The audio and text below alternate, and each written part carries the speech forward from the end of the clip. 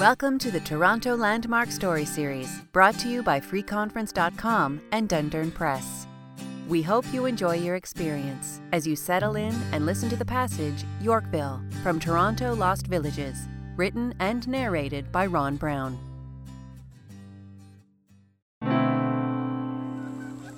For many years, Yorkville remained a country settlement, well north of York. South of Yorkville, Yonge Street was little more than a swamp, and settlers traveling to York had to detour to the east, following a road known simply as the Road to Yonge Street. In any event, the Yonge Street survey stopped at Lot Street, today's Queen, south of which was private land. This led to the laying out of Toronto Street, a short distance east, for travelers en route to Toronto to follow, part of which exists today.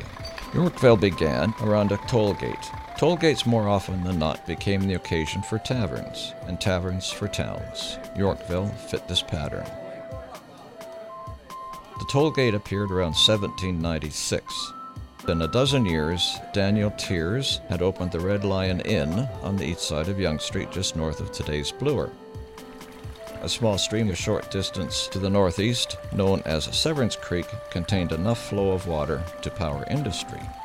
The first to locate there was a brewery, erected by Joseph Bloor in 1830, which stood beside today's Rosedale Valley Road, west of the Sherbourne Street Bridge. A few years later, closer to Yonge Street, John Severn added a second brewery.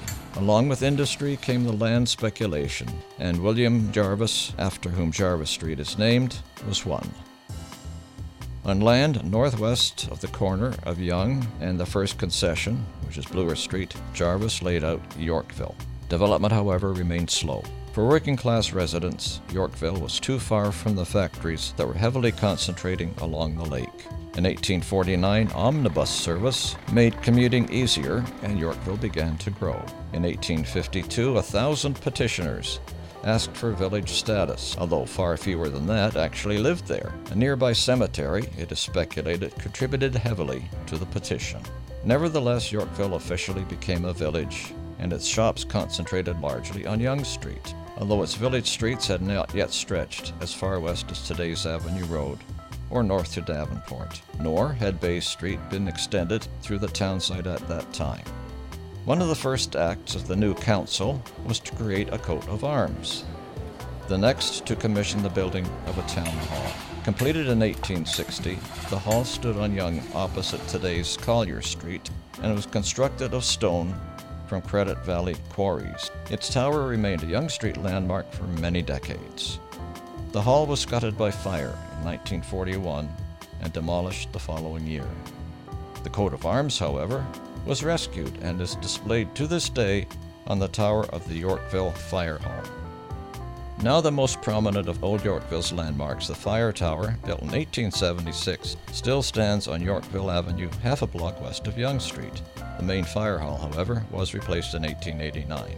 By 1881, Toronto's urban fringe was closing in on Yorkville, which by then had boomed to about 5,000 residents and extended north up Yonge to almost the Summerhill area. But east of Yonge, another subdivision was slower to develop. Its name was Rosedale. Finally, in 1883, Toronto annexed the area, providing the residents with much-needed municipal services, and Yorkville was swallowed up in a surge of urban growth.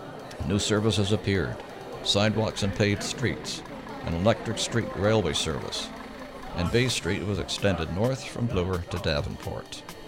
Vacant lots quickly filled, and yet more subdivisions appeared. Yorkville remained a quiet residential neighborhood until the 1960s, when the first of the coffee houses began to appear, with names like the Chat Noir, the Mynah Bird, and the Riverboat.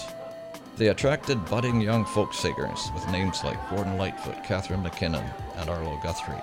Inevitably, the area began to attract the curious, and soon the neighborhood evolved into one of the Toronto area's more upscale shopping districts, frequented by visiting Hollywood stars and likened by some to Beverly Hills Rodeo Drive. Although many of the old houses along both Yorkville Avenue and Cumberland Street have been altered or replaced, some still stand among the new and renewed. Although nothing of that period remains on Yonge Street, number 77 Yorkville, the town's oldest, was built in 1867 for Constable John Daniels, with cells located behind the building. Number 100 Yorkville was built in 1881, but was best known for the role it served from 1922 to 1952 as the original Mount Sinai Hospital. Today the facade remains, footing a glass condo building and housing an upscale luxury goods store. In a way, Yorkville still serves as a role much like that of its earlier days.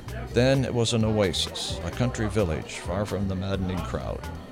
Well, the crowds have arrived, but Yorkville's pedestrian-scale streetscape and its attempts at heritage preservation have kept it a refuge within what is often an overpowering and impersonal urban environment. We hope you enjoyed learning about the Yorkville area. To find Ron Brown's Toronto Lost Villages, visit dundurn.com or your nearest bookstore. Thank you.